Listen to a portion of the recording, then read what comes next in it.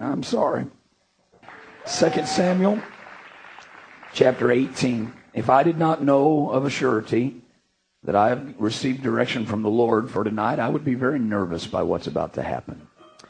But I stepped to this pulpit tonight with very clear assurance from God that together we can look to the word of the Lord, and your hearts will be open to the voice of a friend, and trust that I come tonight with a word from the Lord, and no ill will, but just something that, if you're troubled by what I say tonight, let me preach to me, and you can just listen in, okay?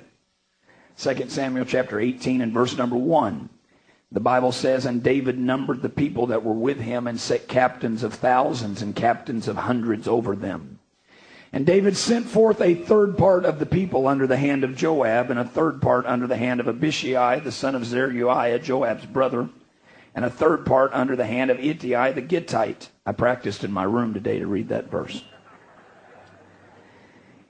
"And the king said unto the people, I will surely go forth with you myself also. But the people answered, Thou shalt not go forth. For if we flee away, they will not care for us. Neither if half of us die will they care for us. But now thou," he says, "art worth 10,000 of us. Therefore now it is better that thou succor us out of the city."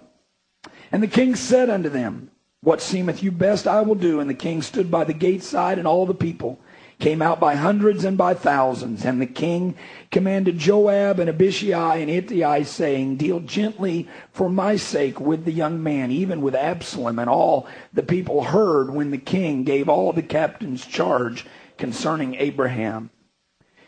So the people went out into the field against Israel, and the battle, look, was in the wood of Ephraim, where the people of Israel were slain before the servants of David. And there was there a great slaughter that day of 20,000 men. For the battle was there scattered over the face of all the country. Please, he knows what he's doing. Look at this line. "And the wood devoured more people that day than the sword devoured." Out of 20,000 casualties, if you listed the cause of death, more than half would have said they did not die by spear, they did not die by sword, they did not die by any weapon formed against them. They died because of their location. They were slaughtered by their surroundings. They died due to their environment. I've got a sound to sound here tonight, and I pray that every man in this house will let me speak into your life. Every young person will hear the impassioned, shattered voice of this preacher. Stay out of the woods. Stay out of the woods. Jesus, we need you tonight. I need you to touch my voice and help me tonight to preach. I pray our hearts would be open to receive what you're going to say. If you don't do it, we're going to fail here tonight, Lord, because there's nothing in me on which to trust. But I pray tonight you would have our hearts ready to receive what you would say to us. Speak to us by your word. In the name of the Lord Jesus Christ, I pray it. Amen. Amen. You can be seated. I'm going to need your help tonight, because if you're going to demand that my voice climb to the highest rafters before you get excited, you're going to sit there and get blisters on your backside, because I just don't have enough voice to move you with volume this evening. I need your heart to be open to the word of the Lord, because I have a mission from heaven's throne this evening. That's all I know to tell you. I will not beat around the bush, but instead, I'm going to come right to the point this evening. I take it upon myself at the direction of the Holy Ghost, a task which is not necessarily enviable, but one which is needful. I kind of believe the purpose of the pulpit ought to be to take people to heaven. I kind of think preaching ought to help us be closer to God. I do believe the word of the Lord says He chose by the foolishness of preaching not to save sinners. Now it does, but that's not what it said. Said He chose by the foolishness of preaching to save those that believe. You and I are saved by preaching. Oh my goodness. I need preaching. I never get to a place that I don't need somebody to preach into my life. I may have to whisper tomorrow, but I'm going to preach this evening. I'm never going to get to a place so high in my ministry that I don't need somebody to preach into my life. I'll never live for God so long that I don't need a preacher. Some of you have had the Holy Ghost longer than I've lived. You still need preaching. Some of you are brand new to the church. Fall in love with preaching. If I go to heaven one day, it's going to be because of preaching.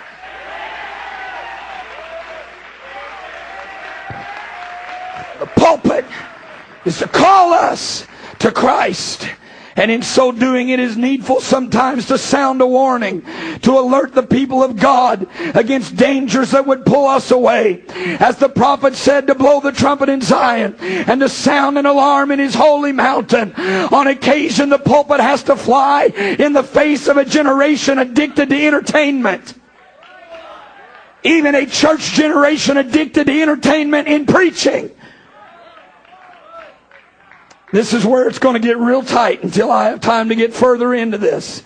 But this evening, God sends me to remind this precious group of people in this outstanding district that has wonderful leadership.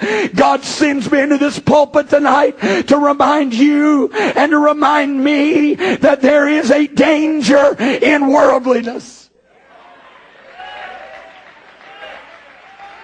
I am not a clothesline preacher, and I will not be one tonight. But worldliness, being like this present world, is not God's will for my life. It is not God's will for your life. It is not God's will for my family. It is not God's will for your family. It is not God's will for the church I attend. It is not God's will for the church you attend. It is not God's will for this generation. I don't care how many decades have passed.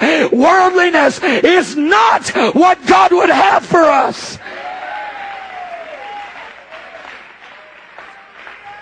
Now you're nervous right now, and I'm going to help you get over that. This is not a cult. We're not like some branch Davidian group that isolates ourselves inside a walled compound. We are in this world. But let's remember at the same time, we are not of this world. And okay, here's where I'm going. And it becomes so easy for the systems of this world and the thinking of this world and the priorities of this world and the affections of this world and the values of this world to attach themselves, even, yes, to Holy Ghost-filled, Jesus-named people. But I remind us tonight of the words of the Scriptures. Love not the world, neither the things that are in the world. If any man love this world, the love of the Father is not in him. I wish I had enough voice to preach this. I want every young person to hear me. Shun worldliness. I want every young man to hear this voice of this pastor tonight. Stay away from worldliness. I charge every Holy Ghost filled man, lead your family away from worldliness.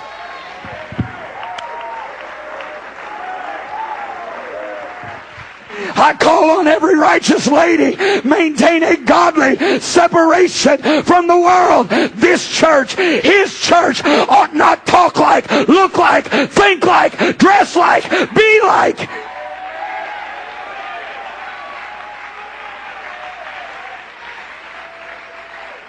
Listen to me. I want to be balanced. I plan to be reasonable, but I will be biblical. And the book still says, wherefore come out from among them and be ye separate, saith the Lord, and touch not the unclean thing.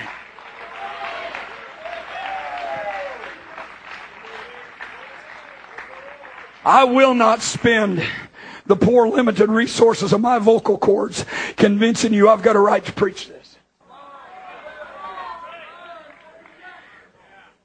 You didn't pay to get in. We live in a world that has got 29 dozen different voices trying to call people out of the church.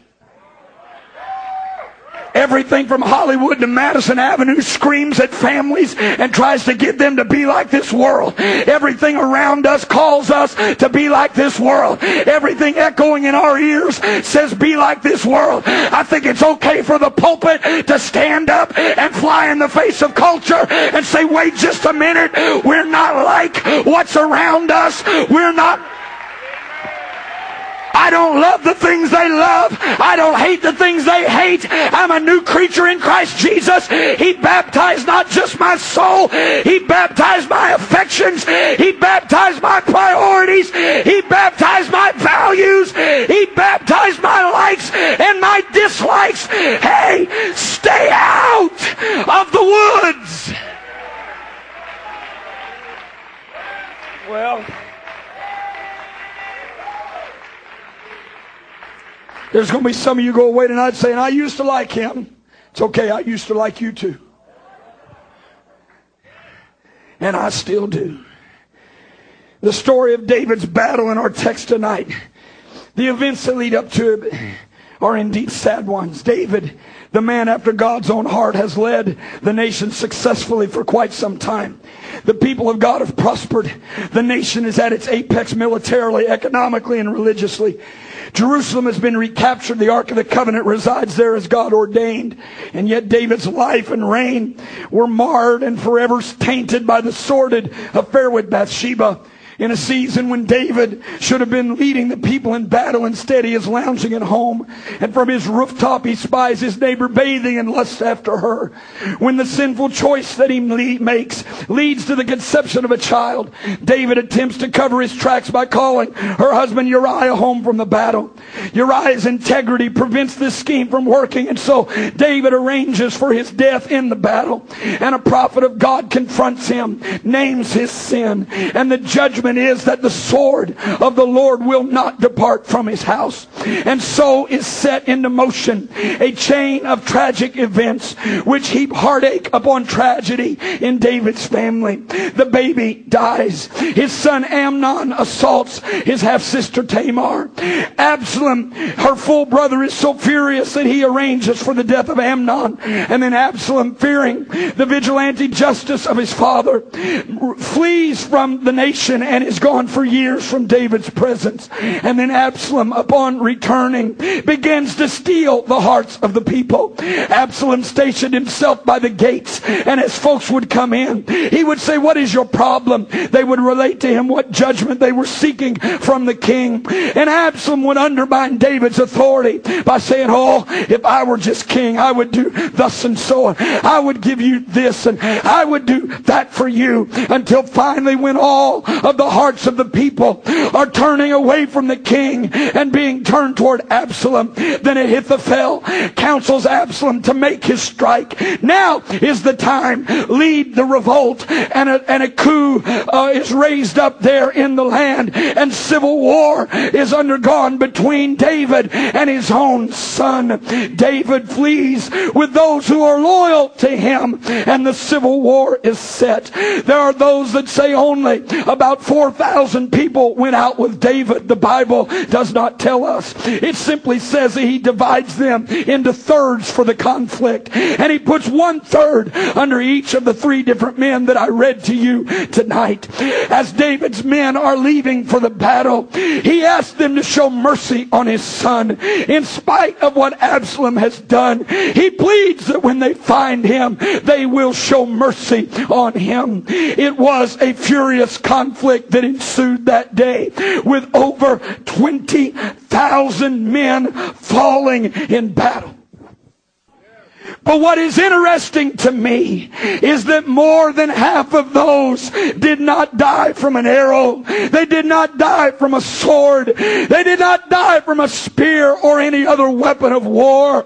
More than 10,000 of those men died that day because of their surroundings. The Bible records that the battle raged over a wooded area, and that the terrain killed more people than the sword Lord did. Can you imagine that? Over 10,000 casualties who fell simply because of their location. More than 10,000 men who died, not from the battle, but from their environment. More than 10,000 corpses littered the countryside, not because their enemy was too strong, not because they didn't have the right weapons, not because they didn't have the right armor, not because they weren't skilled enough, but because they put themselves in a place that soldiers did not belong. They didn't belong in the woods. They belonged on the battlefield, and they were destroyed that day because of one trip into the woods.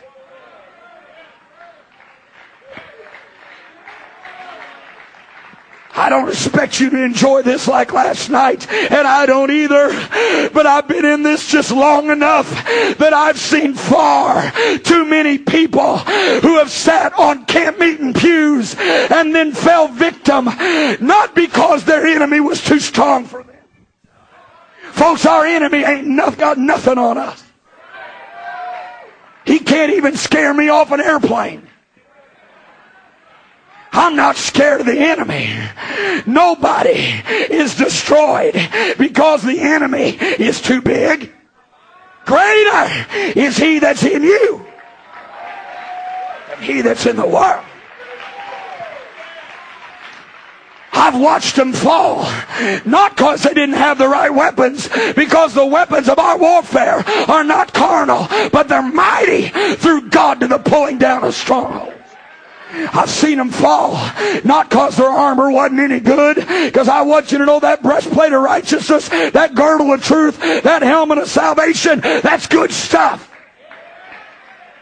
But I've lived in this long enough to see people that fell because they put themselves in the wrong surroundings. I've seen spiritual corpses litter the countryside because godly people got way too comfortable in the wrong surroundings. They got too satisfied with the wrong friendships, and they got too comfortable in the wrong conversation. You don't want no preaching here tonight. They got too comfortable with off-color humor, and they got too comfortable with unclean websites, and they got too comfortable with office flirtation.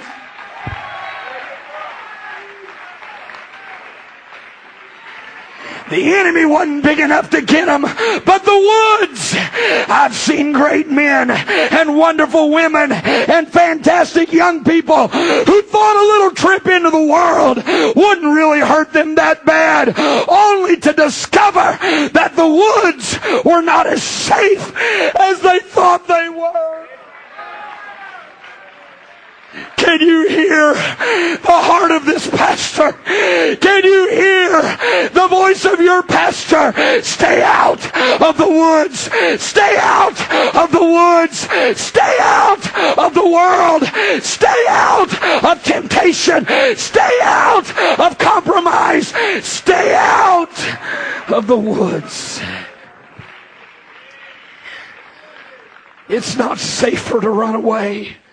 It's not more pleasant to flee to the woods. It's not the place for you. You don't belong in some places. The Holy Ghost in you ought to get uncomfortable in some settings.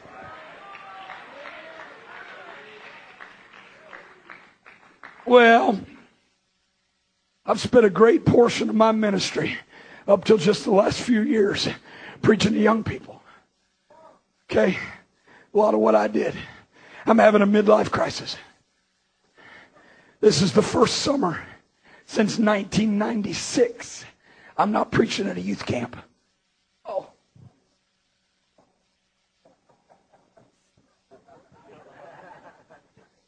It pains me greatly. You had to take a picture of that moment, didn't you? Yeah, thanks, Slick. It is just amazing to me. You start preaching at young people, about keeping themselves clean from the world, keeping themselves pure from the world, keeping themselves unspotted from the world. And parents will stand up and do cartwheels over the pews like I'm some kind of hired dog. Sick 'em, get 'em, sick 'em, get 'em. Like all of a sudden when you turn 21, temptation vanished.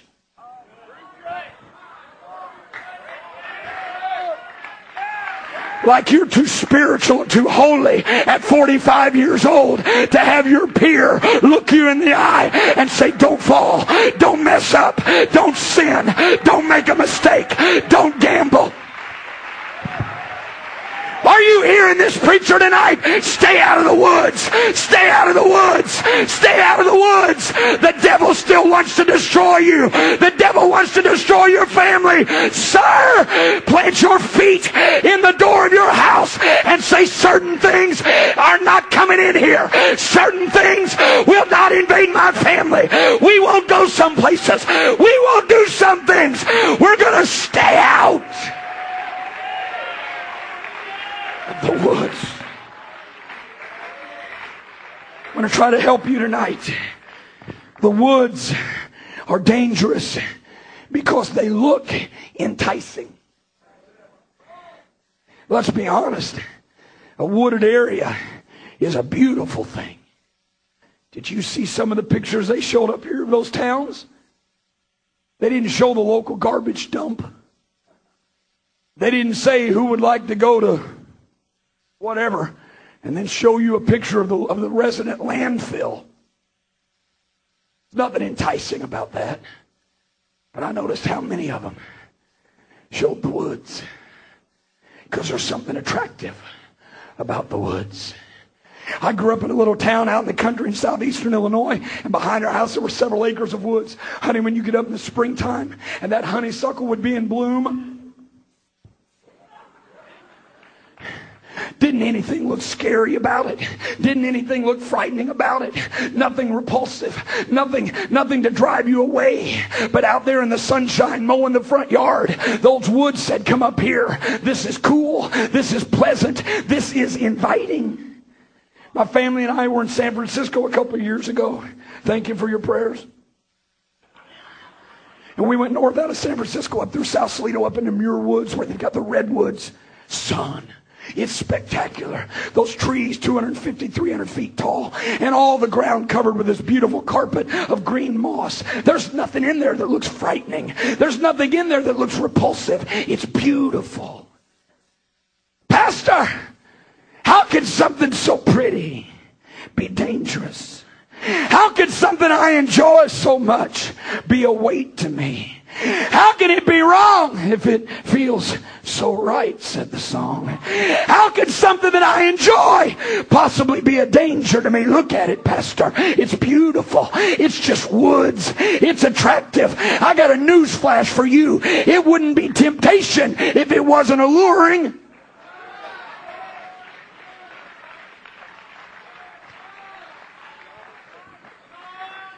It's not a question of how beautiful it is.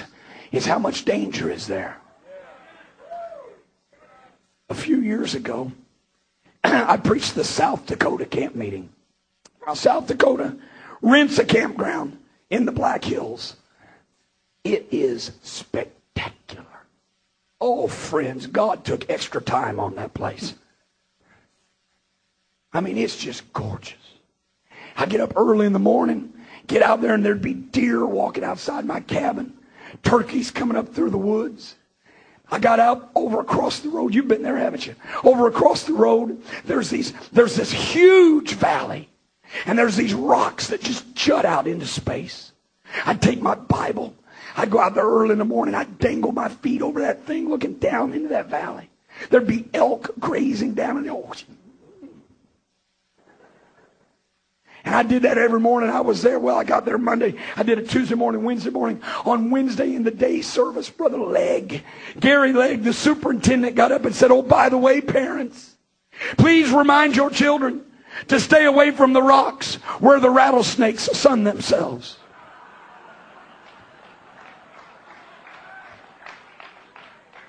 I went up to Brother Legg. I said, I'm not trying to help you run your district, but that'd be a real good Monday announcement.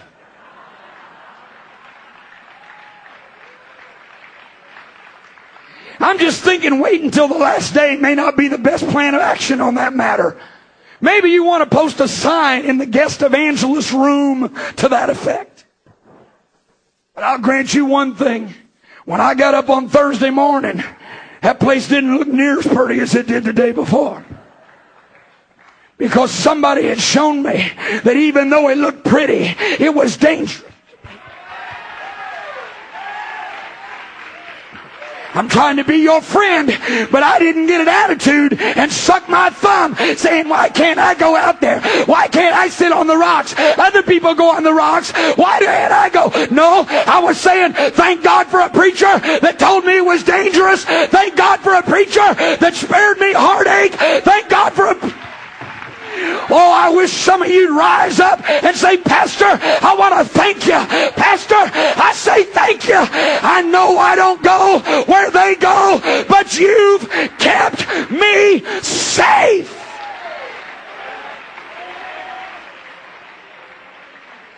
More have died from the woods than have ever died from the enemy. The devil can't take your soul. He can't make you backslide. He can't destroy you, but the woods, as lovely as they look, as enticing as they might appear, as beautiful as they may seem, many have entered who never came out again. Look at me. I'm 42 years old. Clean living has preserved my youthful appearance.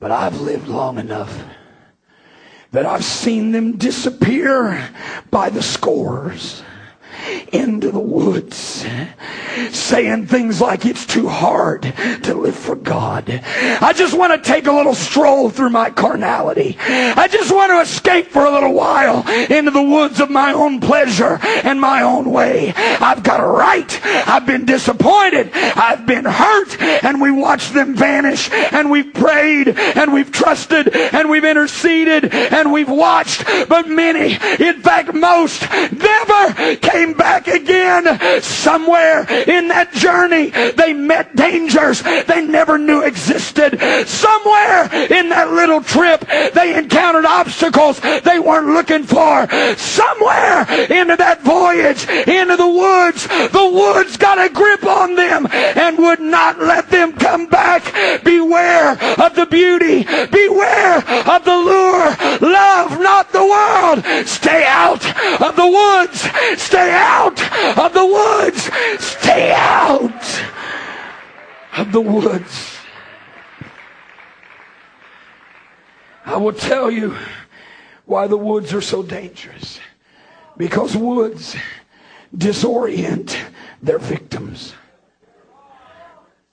We've all heard the accounts.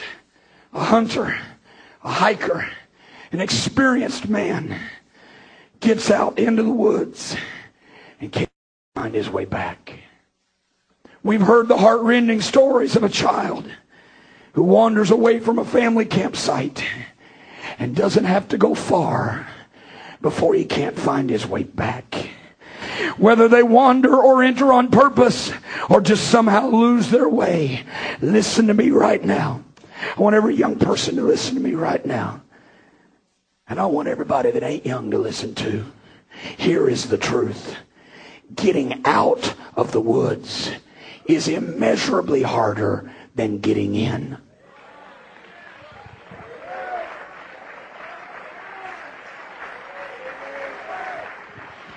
Anybody can play around with temptation. Anybody can flirt with the world. Anybody can make a trip in. But not everybody makes the trip back out. It seems like a man could just turn back around and go back the way he came. It seems like if he went this way to get into the woods, he could just turn around and go back that way. But there's so many things to fall over, and so many things to walk around, and so many obstacles in his way, and so many things that fight his return journey, until pretty soon he finds himself walking in circles and he doesn't even know which way to go. I wish you could hear me right now. I'm thinking of a young man out of the church that I pastor. He grew up in that place. He's been in every Sunday school class. He knows what to do. But right now he can't find his way back to the altar. He can't find his way back to the church because he's so deep out in the woods. It has his mind all confused. I need you to pray with me right now. We're fighting so hard. I'm not suggesting, come on, pray with me. I'm not suggesting that everybody here's backslid. I'm not suggesting you're all a bunch of carnal heathens. But if I can rescue one, the Holy Ghost would have me ignore everybody here to find one young man, to find to find one lady that's flirting over the internet with some guy from another town, to find one man that's playing around with pornography online. He would send me after you and say, stay out of the woods. Stay out of the woods. You're going to get so deep in that thing, you can't find your way back.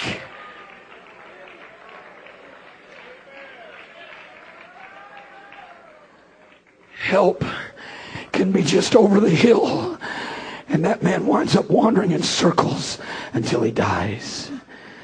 That's the danger with woods. That's the danger with the world. It's easier to go in there than it is to get out. Once a man or a woman or a boy or a girl is trapped there, they stumble over sins and they get tripped up by desires and they fall over hurts, both real and imagined, and try as they might, they just can't get their life straightened out. I told you the truth was that getting out of the woods is harder than getting in. Let me tell you another truth. Staying out of the woods is easier than getting out of the woods.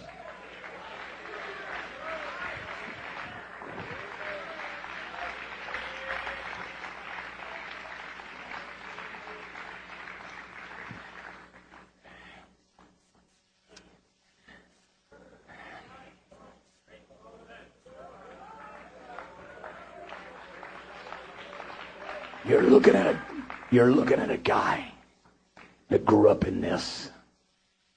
This is all I've known. I'm glad for it. It's not, listen, hold it. It's no credit to me. I boast in the grace of God. But I refuse to make heroes out of people that did something stupid and then the grace of God brought them back. The greatest heroes in the church to me are folks that got in, stayed in.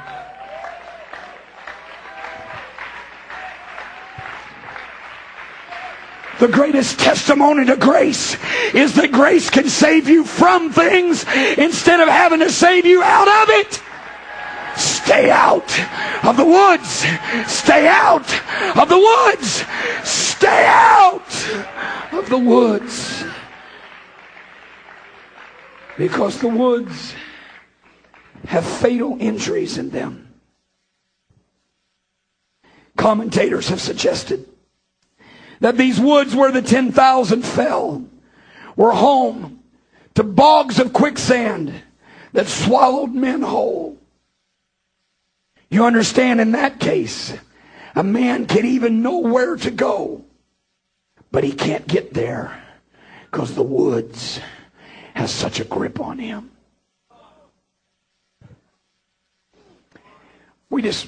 God just blessed us to move into a new building. The seating capacity is about twice what we run. Okay? I'm praying God fill her up. And I think God is saying to me, go fill her up. But If every backslider in our church that came out of this place were to show up next Sunday, we'd have to get every chair we own and borrow them from our neighbors. If I lined those people up and said, where is the answer to your life? They would say, it's at that altar. They know where it is. There's no secret. They'd say, I need to get back down there and pray through. Then why aren't they there? Because somewhere in their journey, they got mired down in a hobby. They got trapped in an addiction. They got caught in something they never thought would touch them.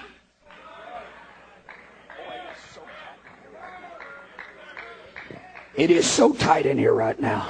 Because some of you are looking at me saying, who do you think you are? I thought I was preaching.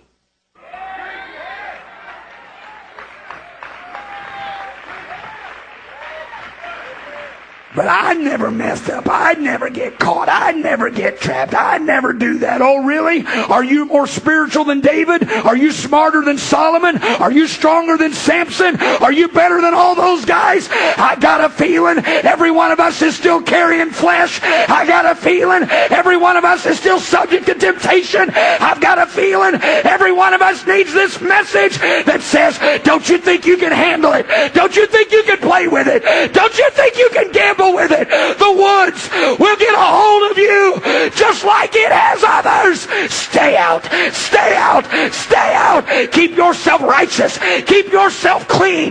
Keep yourself pure. Gentlemen, keep your family out of the woods.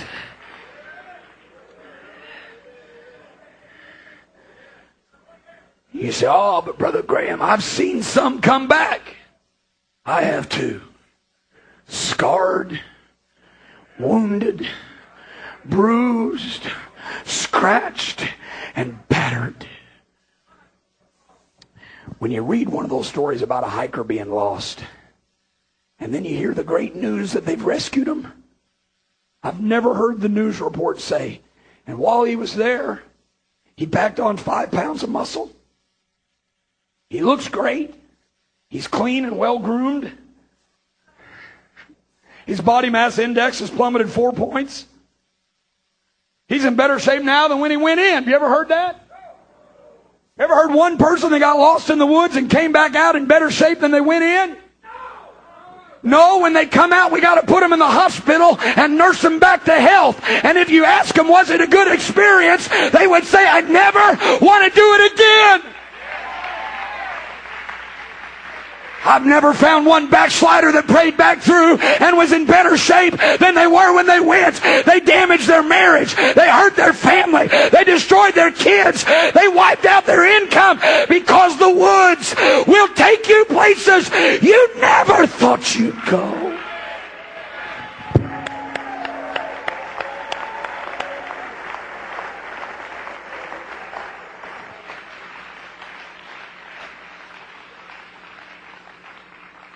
There are other commentators that suggest that these woods were home to wild beasts. And what the quicksand did not consume, the beasts did.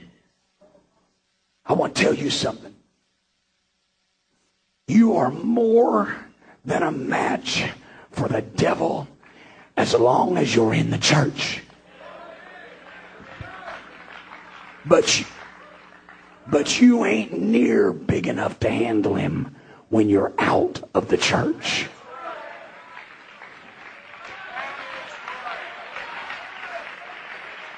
I'm going to be your friend right now. I'm going to be your friend. But you hook your fingers in your overalls and say, well, I'm a pretty good feller. Even if God wasn't in my life, I'd be living in the suburbs with 2.3 kids and 1.2 dogs, and I'd be paying my taxes and eating my vegetables and flossing regularly. I'd be a good guy. Wouldn't be nothing wrong with me. I wouldn't be like those deadbeats I see out there. I wouldn't be messed up like that. there, but for the grace of God, you could be the biggest cocaine addict in the state of Wisconsin if it wasn't for the grace of God.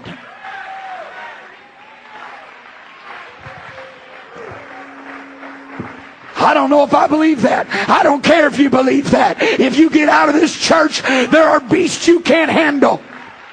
Honey, you can deal and conquer lust with the Holy Ghost, but get outside the church and you could be the biggest deviant in your city. I just wish you'd hear me right now. You can't play with this stuff. You can't gamble with this stuff. Your soul is on the line. You're not tougher than multitudes before you. You're not stronger than those who have preceded you. They went in and the beast devoured them. But if you stay here, there's nothing that can touch you. Stay out of the woods. And what of Absalom?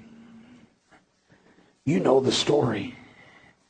He's riding his mule through the woods when his hair gets entangled in the branches of an oak tree. It never would have happened on the battlefield, but it happened in the woods. And he hung there. And they came running. And they found Joab. And they found the men of David's army. And they said, Absalom is hanging there from a tree. You know what's amazing to me about that? Pardon me. You know what's amazing to me about that? If they'd have just seen him on the ground sitting there, somebody would have killed him on the spot or at least tied him up. But there seems to be no sense of urgency. They make their way all the way back to where David is. And they say, Absalom hung up out there. He's caught. Well, what are we going to do about it? Well, Joab says, I'm going to go kill him. The rest of them say, I don't think you ought to. Joab doesn't listen. Joab's my cousin. The amazing thing to me, Brother Davis, is that there's no sense of urgency. We can kill him at our leisure. He ain't going nowhere. The woods already has a hold of him. Well, preacher, you don't know me. I've been living a double life for a while now. You don't know me. I've been doing stuff my pastor doesn't know about for a while. It ain't killed me yet. The devil has no sense of urgency. The woods will hold you.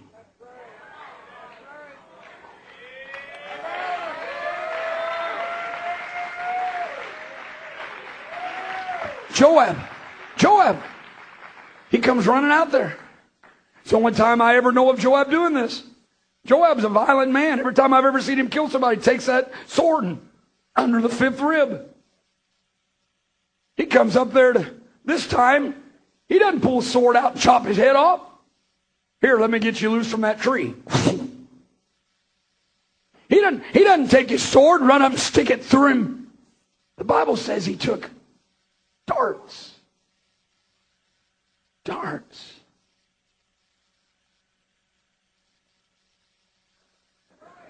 Now, I'm not suggesting they were the little feathered variety. But I also know it took 3 to kill him. Oh.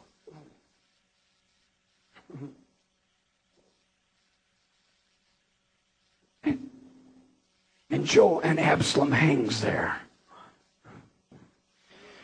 The son of the king, systematically and methodically being tormented to death. As the Bible says, Joab thrust 3 darts through his heart. Because you see, the enemy can kill your heart at his leisure if the woods has a hold of your head.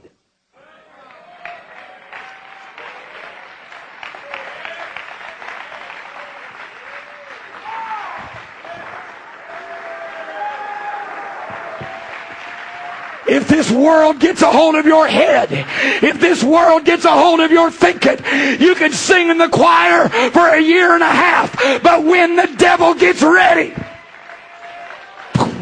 those fiery darts of the enemy, you can't stop him anymore. He'll kill you at his leisure if the woods gets a hold of your head. Stand with me right now. Absalom,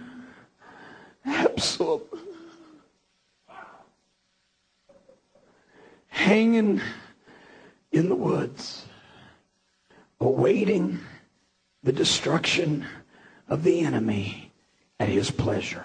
Close your eyes with me right now.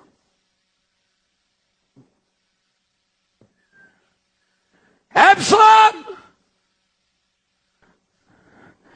The enemy will pierce your heart at his leisure if the woods gets a hold of your head. Absalom! That little hidden thing that nobody knows about will get a grip on you you never anticipated until you can't get loose, and the enemy will destroy your family at his leisure. Well, I am in the Holy Ghost right now.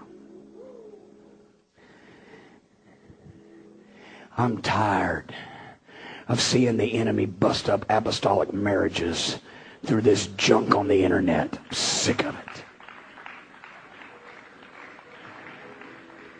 Oh, Brother Graham, it's just a little innocent outlet. It's just a little way for me to... We just chat. He doesn't even know my real name. My husband doesn't give me any attention, and he talks to me, even though it is online. That'll get a hold of your head, sis, until the enemy at his leisure will destroy your soul and destroy your marriage. Young man, boy, I'm going to get out there right now. Young man, but Brother Graham, I just don't understand. I got buddies at camp, and their pastors let them play in sports. And my pastor says no. And I don't understand. Your pastor is standing at the edge of the woods saying, son, I don't think this is a safe place. Another pastor looks at the woods where he is, and he's gone through and made sure it's okay. But he's not the pastor at your woods. I appreciate your hand clapping. If you want to help me right now, I need some intercessors to begin to go to God. But Brother Graham, I don't get it. I'm an 18-year-old young lady, and there's no Holy Ghost-filled young men in our church. And there's a guy on my job, and he's a good Baptist man. He's a good whatever. And I know I'm not supposed to, but I won't marry him till he gets saved. But can I just date him a little while? Sweetheart, stay out of the woods.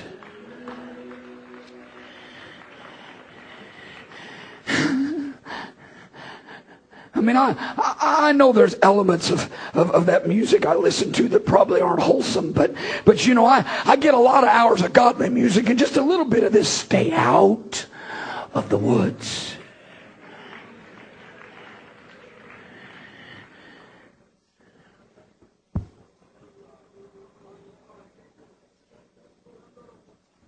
Pride is the greatest thing we're battling at this moment, because if I tried to open this altar right now, there'd be hardly anybody except one brave young man with enough guts not to care what somebody thinks of him that values his soul and his family more than he cares about public opinion, that loves going to heaven and loves God more than he cares about what somebody's going to gossip about. I would to God there'd be some people here right now. I didn't say you're in the woods, but there's just something down inside of you, sir, that says, I want to keep my family safe. I want to keep my family out of the woods. That would get your wife by the hand and say, sweetheart, as for me and my house, we will serve the Lord. I'd like to invite you wherever you are. You could build an altar right where you are. But there's men and women that need to swallow your pride today and say, this preacher has talked to me. I've got to stay out of the woods. I've got to stay out of the world. It's going to destroy me. It's going to take my soul. Stay out of the woods.